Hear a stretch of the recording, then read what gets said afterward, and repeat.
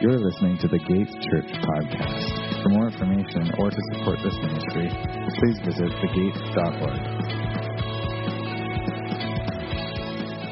Some of you might remember, if you were alive, that in the 80s and early 90s, there was a sitcom on TV called Who's the Boss? Yeah, some of you are fans. Was one of you, or I don't know. I wasn't allowed to watch it because I was a child.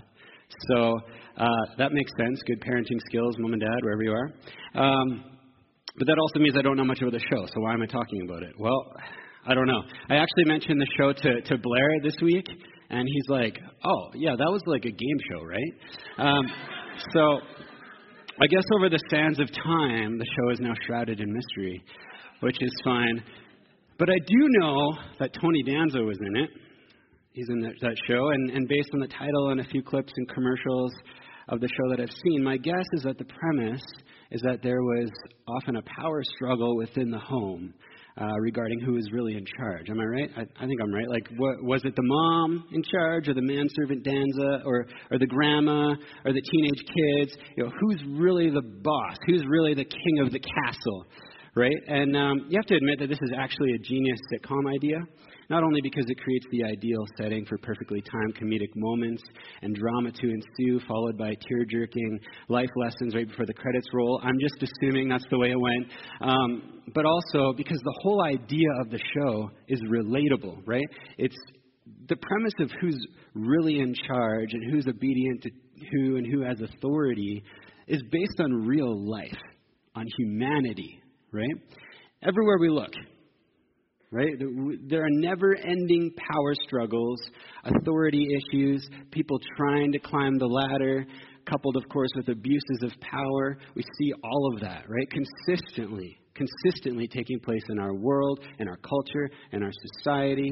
We see those things between our countries, in our workplaces, right? Between bosses and employees. We see them in our homes, between parents and kids, kids and parents, right? We see it in our relationships, in our friendships even, in our marriages. We see it in our government, within social and ethnic classes, and especially deep within our hearts.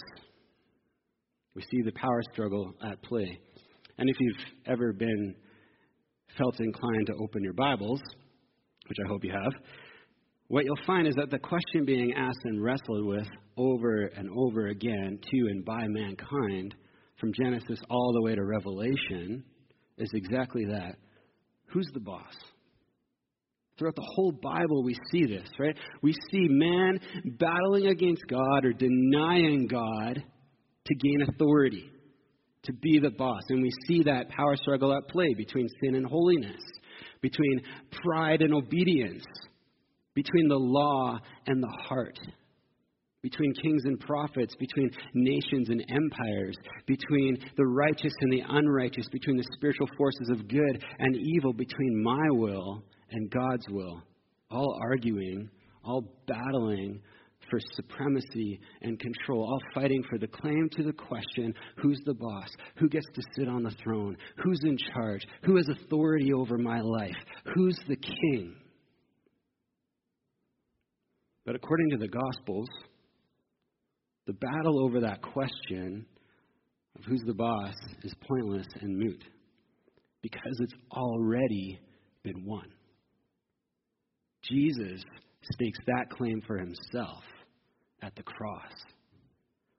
In fact, on the Sunday right before Jesus was betrayed and hung on that cross, a day we now call Palm Sunday, which is today, by the way, we're celebrating Palm Sunday today, Jesus announced his kingship to the crowd that had gathered in Jerusalem for the Passover feast. And this is how he announces it. He rides into Jerusalem on a colt or on a donkey that's never been ridden on before. And by doing this, what he's doing is he's symbolically announcing openly and publicly that he's the descendant of King David that was promised by God. So he's finally letting it out that he's the Messiah King, their king. And the crowd responds. Let's read the account here in Mark 11, 1 to 11.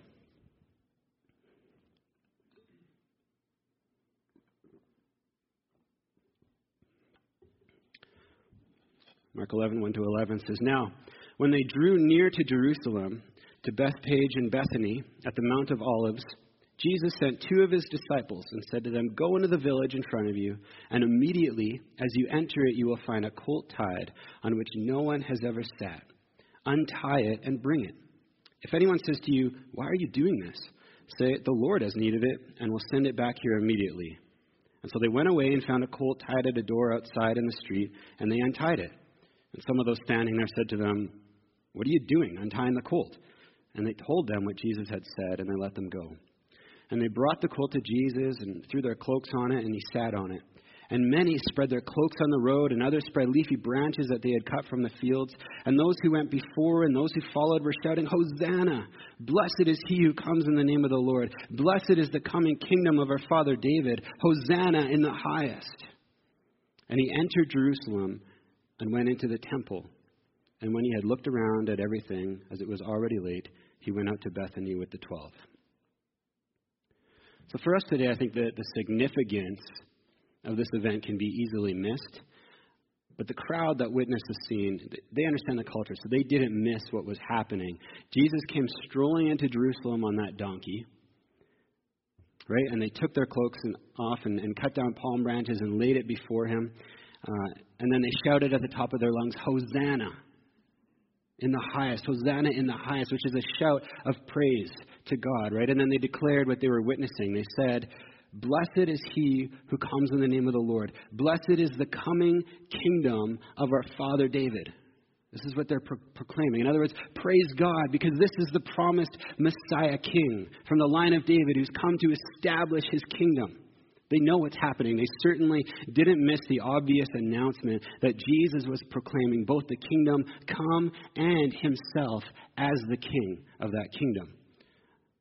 Of course, Jesus' message up until that point throughout his whole ministry was that the kingdom of heaven was at hand. And so I'm sure that people had been wondering, whispering, hoping even that he was the king of this kingdom. And so again, they certainly didn't miss the symbolism of him riding into Jerusalem on a donkey, which was actually a practice of royalty for many cultures in that surrounding area, dating back hundreds of years even, actually.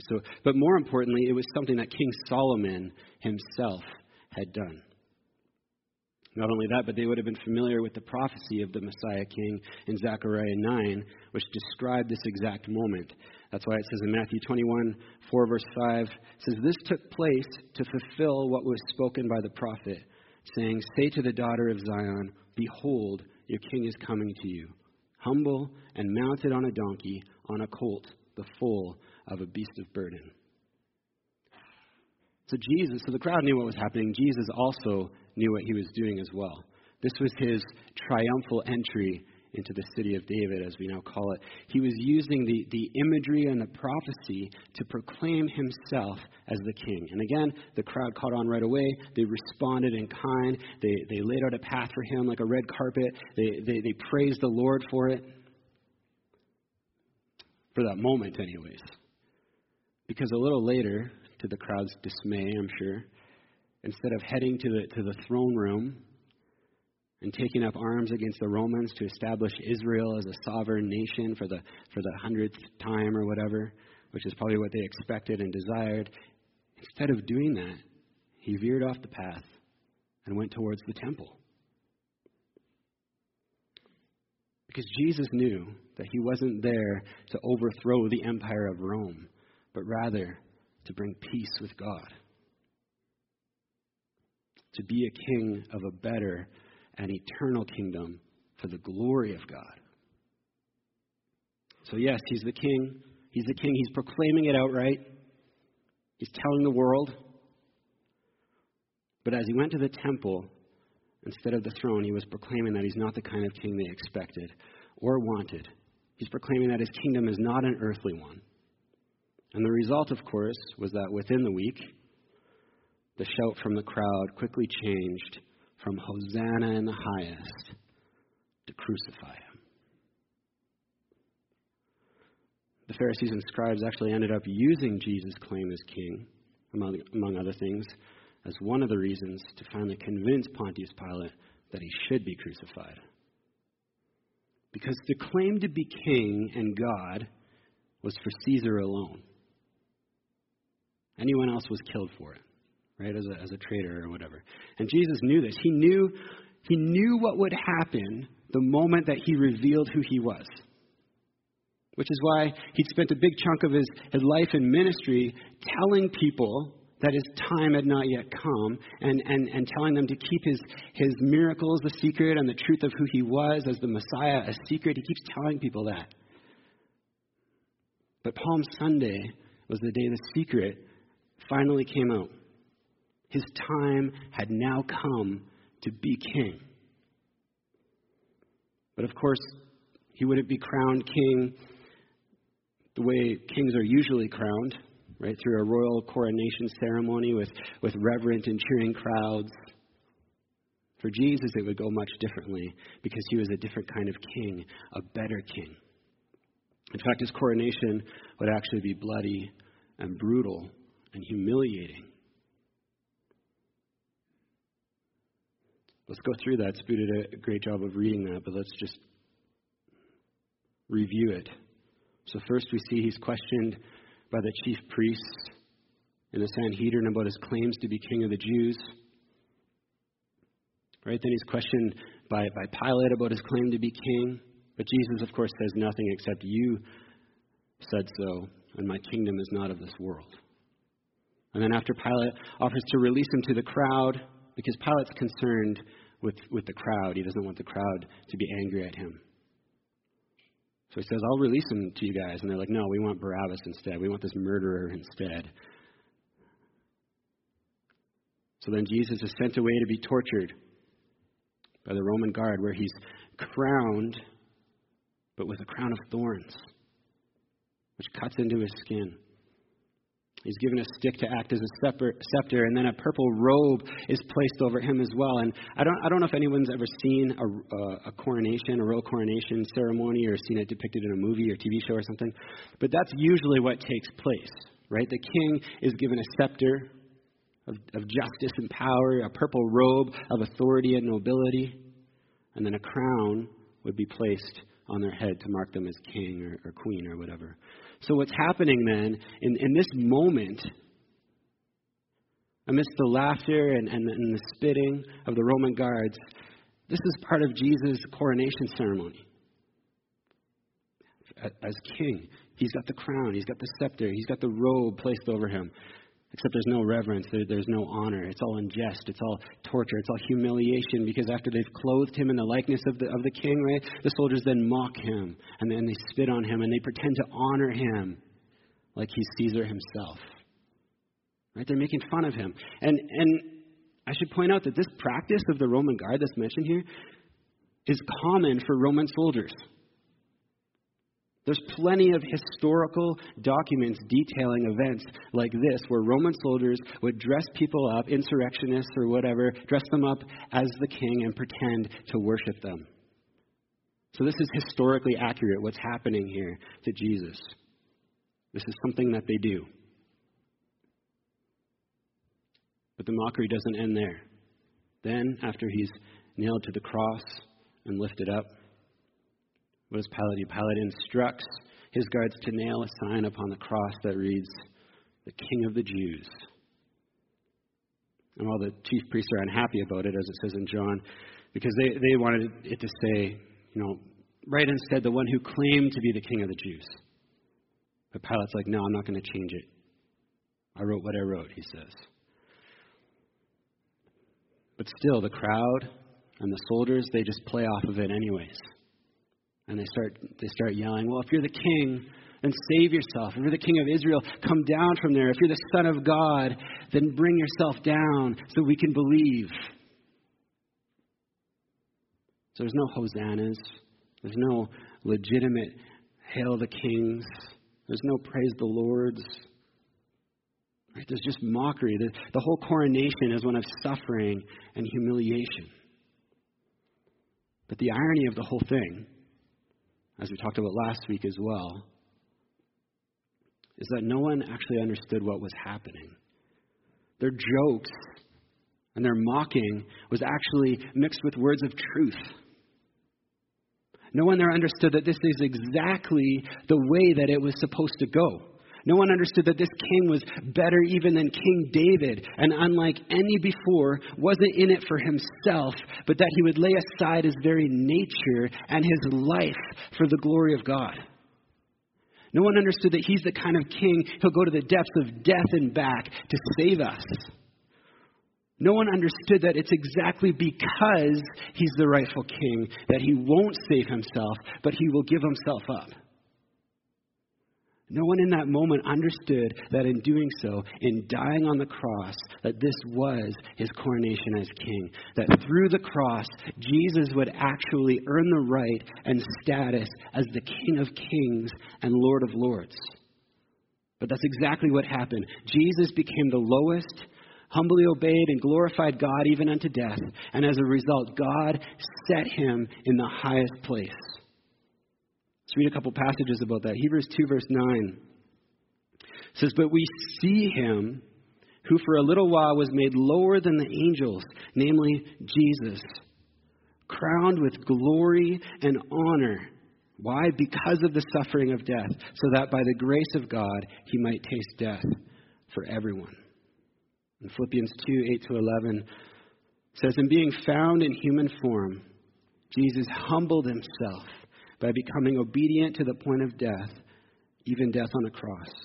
Therefore God has highly exalted him and bestowed on him the name that is above every name, so that at the name of Jesus every knee should bow in heaven and on earth and under the earth, and every tongue confess that Jesus Christ is Lord, to the glory of God the Father."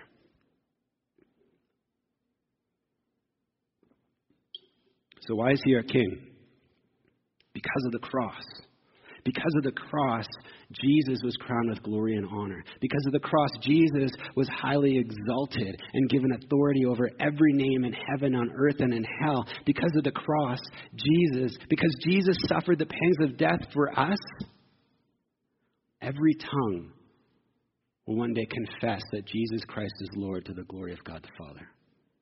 Or as Revelation 5 verse 12 says, "Worthy is the Lamb who was slain to receive power and wealth and wisdom and might and honor and glory and blessing." Because the perfect, innocent, humble Lamb of God willingly took our place at the cross. He and he alone became worthy to receive all glory and honor and praise. He alone earned the right to sit at the right hand of God the Father and be named King of Kings and Lord of Lords. As Jesus tells his disciples after his resurrection from the grave, in Luke 24:26, he says, "Was it not necessary that the Christ should suffer these things and enter into his glory?" So at the cross, Jesus was officially crowned king, not just of the Jews, but of all creation. But at the cross, Jesus also showed us that though the glory is his and his alone, he obtained it not only for himself, but so that those who know him can share in it and take part in it. And that's one of the most incredible things. Jesus prayed this the night before he died. John 17:24 says, "Father, I desire that they also, whom you have given me, may be with me where I am, to see my glory." Right? Normally when we think of earthly kings or presidents or whatever, even bosses sometimes, right? We tend to think of people that lord over us, or maybe even power-hungry tyrants or self-serving authoritarian rulers. But even for the sake of argument, there are nice and honorable rulers and kings too, right? But in any case, this is how a monarchy tends to work. They rule, and the people serve them, right? They make their citizens and their servants do their bidding, pay taxes to their king, work for him, fight and die for him, serve him, right? That's how it works. When it comes to monarchy, everything that's done in the kingdom is for the purpose of pleasing and appeasing the king in order to gain his favor and gain his reward or whatever, right? But Jesus is actually the opposite of an earthly king. Because instead of demanding our service, instead of demanding that we earn his favor, he served us. He died for us. He paid for our sins. He appeased the wrath of God for us. And not only that, but he achieved the crown of glory for us as well, so that we might know it, enjoy it, and be with him in glory. At the cross, Jesus shows that he's a king who gives freely and sacrificially. So again, to the crowd's dismay on that Palm Sunday, Jesus wasn't the king they wanted. But to our delight, he's the king that we need. A king that saves us from what truly oppresses us and gives us freedom to walk in light. A king that promises us that when we seek first his kingdom, all that we need will be given to us. A king that proclaims, lay down your burdens upon me and I will give you rest. A king that promises that he will give us justice, that he'll come to judge the earth in righteousness according to what he's done. A king that says, I served you. I gave you redemption. I made a way for you to be forgiven of your sin and adopted as children of God the Father, welcomed as citizens of the kingdom. A great kingdom that transcends and breaks through the borders of nations and skin colors and cultures and social constructs and age demographics and time even. A kingdom of light, of hope, peace, and joy. That's the kind of king that I'm willing to follow, that I'm ready to follow, that I'm excited to follow and trust in. Right? A king of grace and mercy and selflessness and faithfulness. Right? A king of unrelenting love. The king of glory. The king who's for us. The only king then who's truly, truly worthy. And that's the point of all this. At the cross, Jesus was not only crowned as king, but he proved that he's the only one worthy of the title. Because he showed us what it truly means to both follow God and be like God, to empty himself, to give up all he is in love. As Jesus once proclaimed to his disciples, whoever loses his life for my sake will save it. And that's what Jesus did. And he not only did it for us, but he also modeled it for us at the cross as well.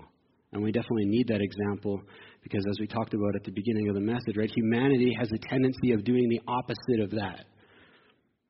Of trying to obtain our crowns for ourselves, right, by acquiring success and wealth and things and popularity and status, by doing good things even sometimes, or by following our own desires, by trying to find autonomy so that we can be in charge of our own lives.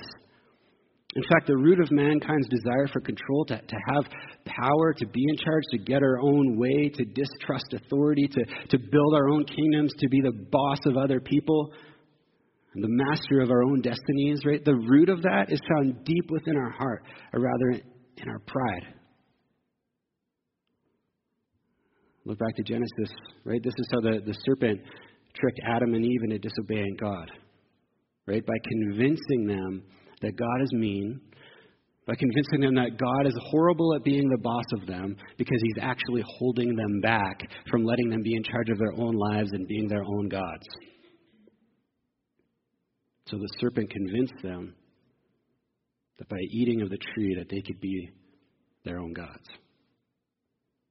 And they like the sound of that. They like the sound of having authority and power, of being a king. The unfortunate thing there, as you can read about in Hebrews 2 if you're so inclined, is that their prideful action to gain control, in their prideful action to gain control, they actually lost control. And they lost everything that God had given them. That's a sad part of the whole story. Right? God had already created creation for the sole purpose of sharing his glory and presence with them. of giving them authority over creation. Hebrews 2 writes that Adam and Eve, humanity, were already crowned with glory and honor. Humanity was already crowned with glory and honor. They were given authority over all the earth, but pride drove them to want more. They wanted to become as God, and the result is that they became the opposite of God. The result is that they became slaves to sin. During one of our conversations this week, Pastor Blair, who's not here this morning, he's sleeping in. I don't know. I'm just kidding. He's on vacation in Vancouver, so that's fine.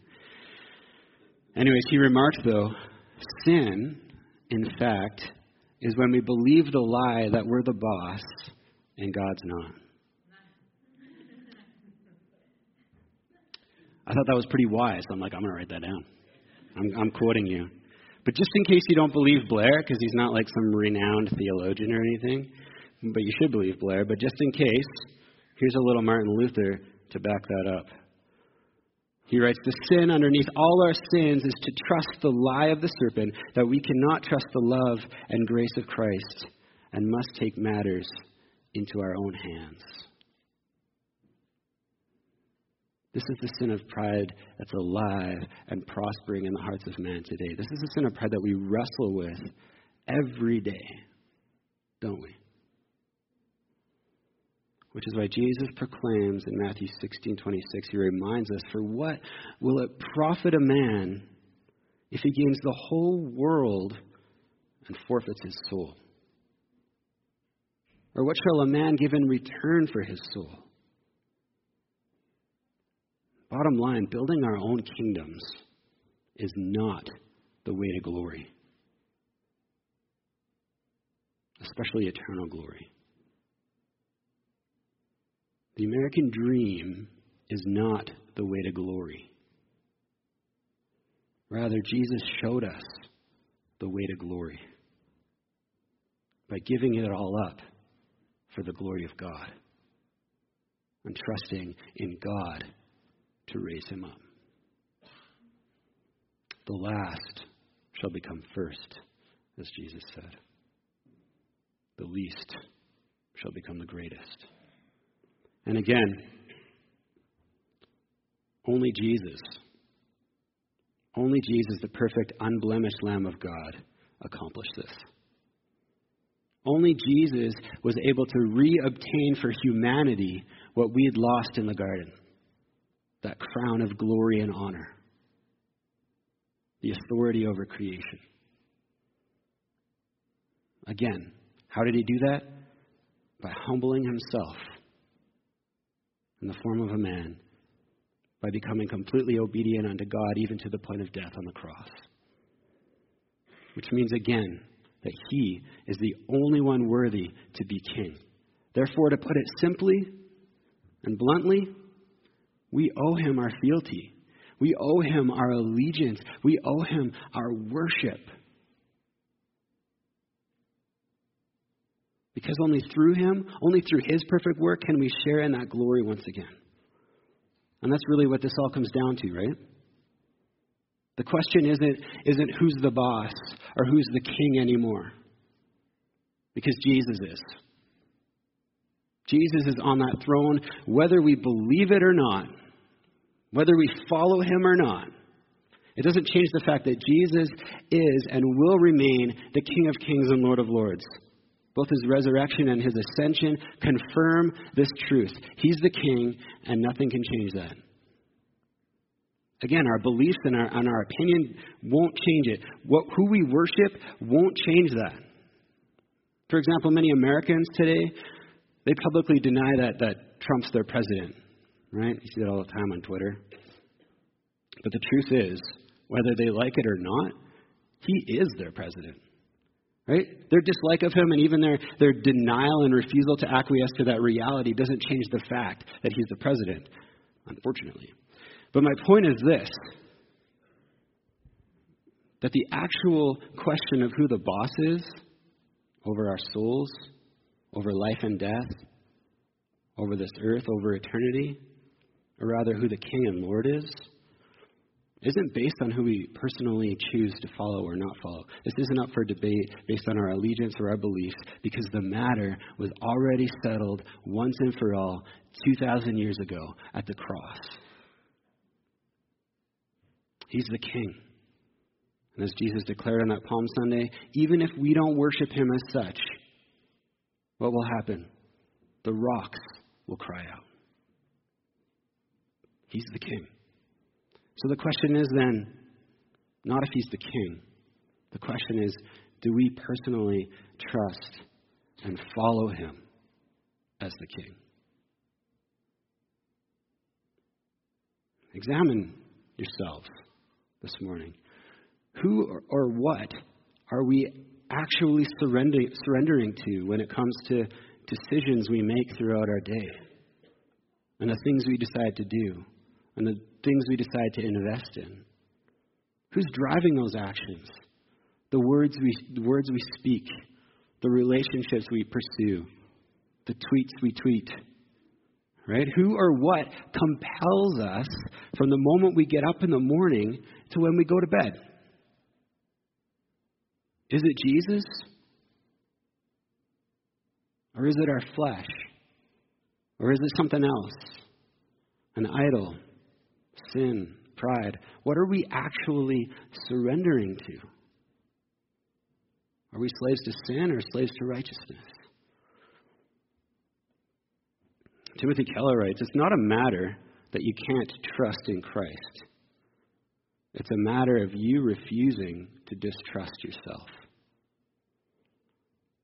In other words, Jesus proved that if there's any king that's trustworthy, if there's any king that's faithful and loving and on our side, who's willing to do whatever it takes to see us enter into his kingdom and have what we need, if there's any king worth following, it's him. He proved that at the cross. So that's not the issue here. The issue is whether or not we're willing to set aside ourselves and surrender to Jesus. To give up our lives and pick up our cross and follow him and him alone. That's what Paul writes in Philippians, that have this mind among you. He's saying, be like Jesus, who though he was equal with God, he set that aside. Right? Think about it. Jesus was already there. Right? Jesus already had the power and glory and status as a person of the triune God, but yet he humbled himself into the likeness of man and trusted completely, not in his own will, not his own desires, but in the will of God the Father to come through for him. And we're not even close to being equal with God. We don't have as much to surrender that Jesus did. But yet, are we willing to even do that?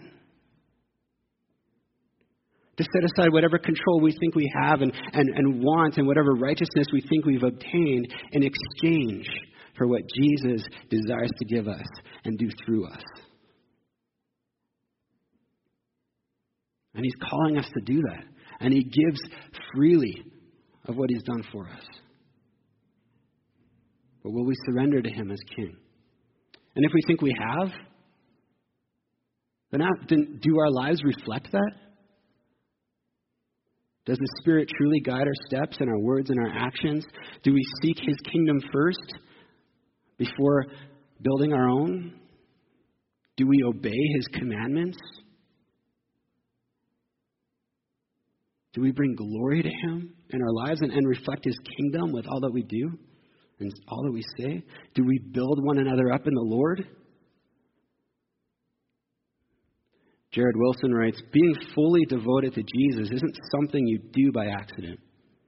You must be intentional. You must empty yourself and find fullness in the grace of Christ. You must pick up your cross daily. You must deny self-glory and make much of the one who gave his life for you.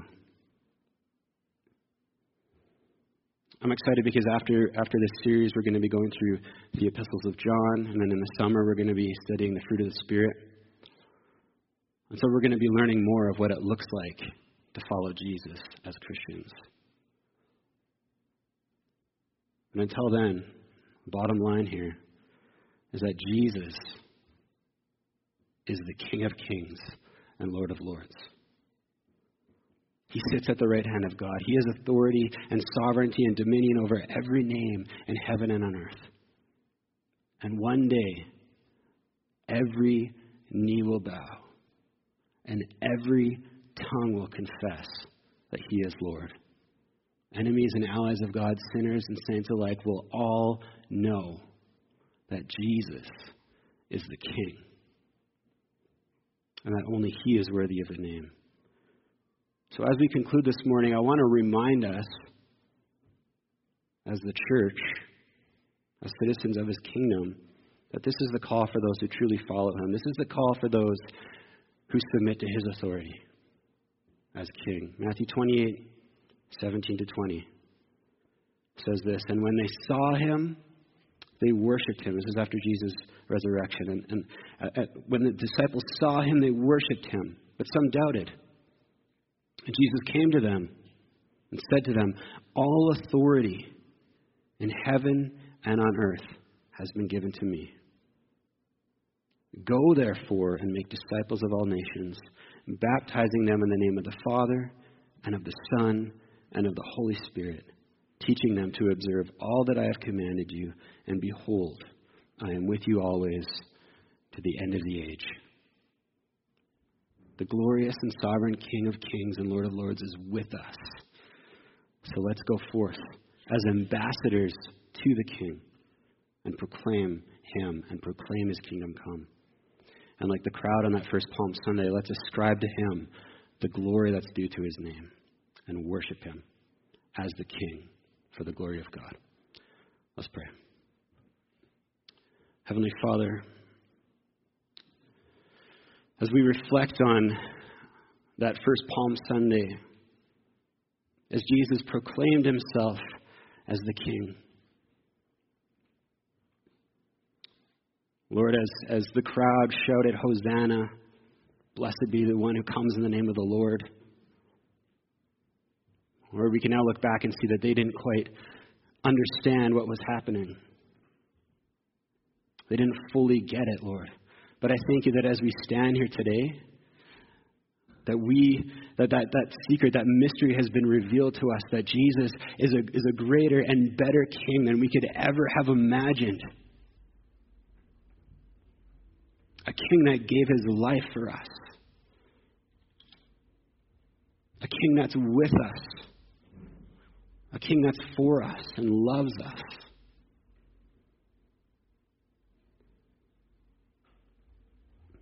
But Jesus, I pray that through the strength and grace of your Holy Spirit, Lord, that we would be able to live as stewards, as ambassadors to the King, Lord. That our lives would be lived in surrender to the King.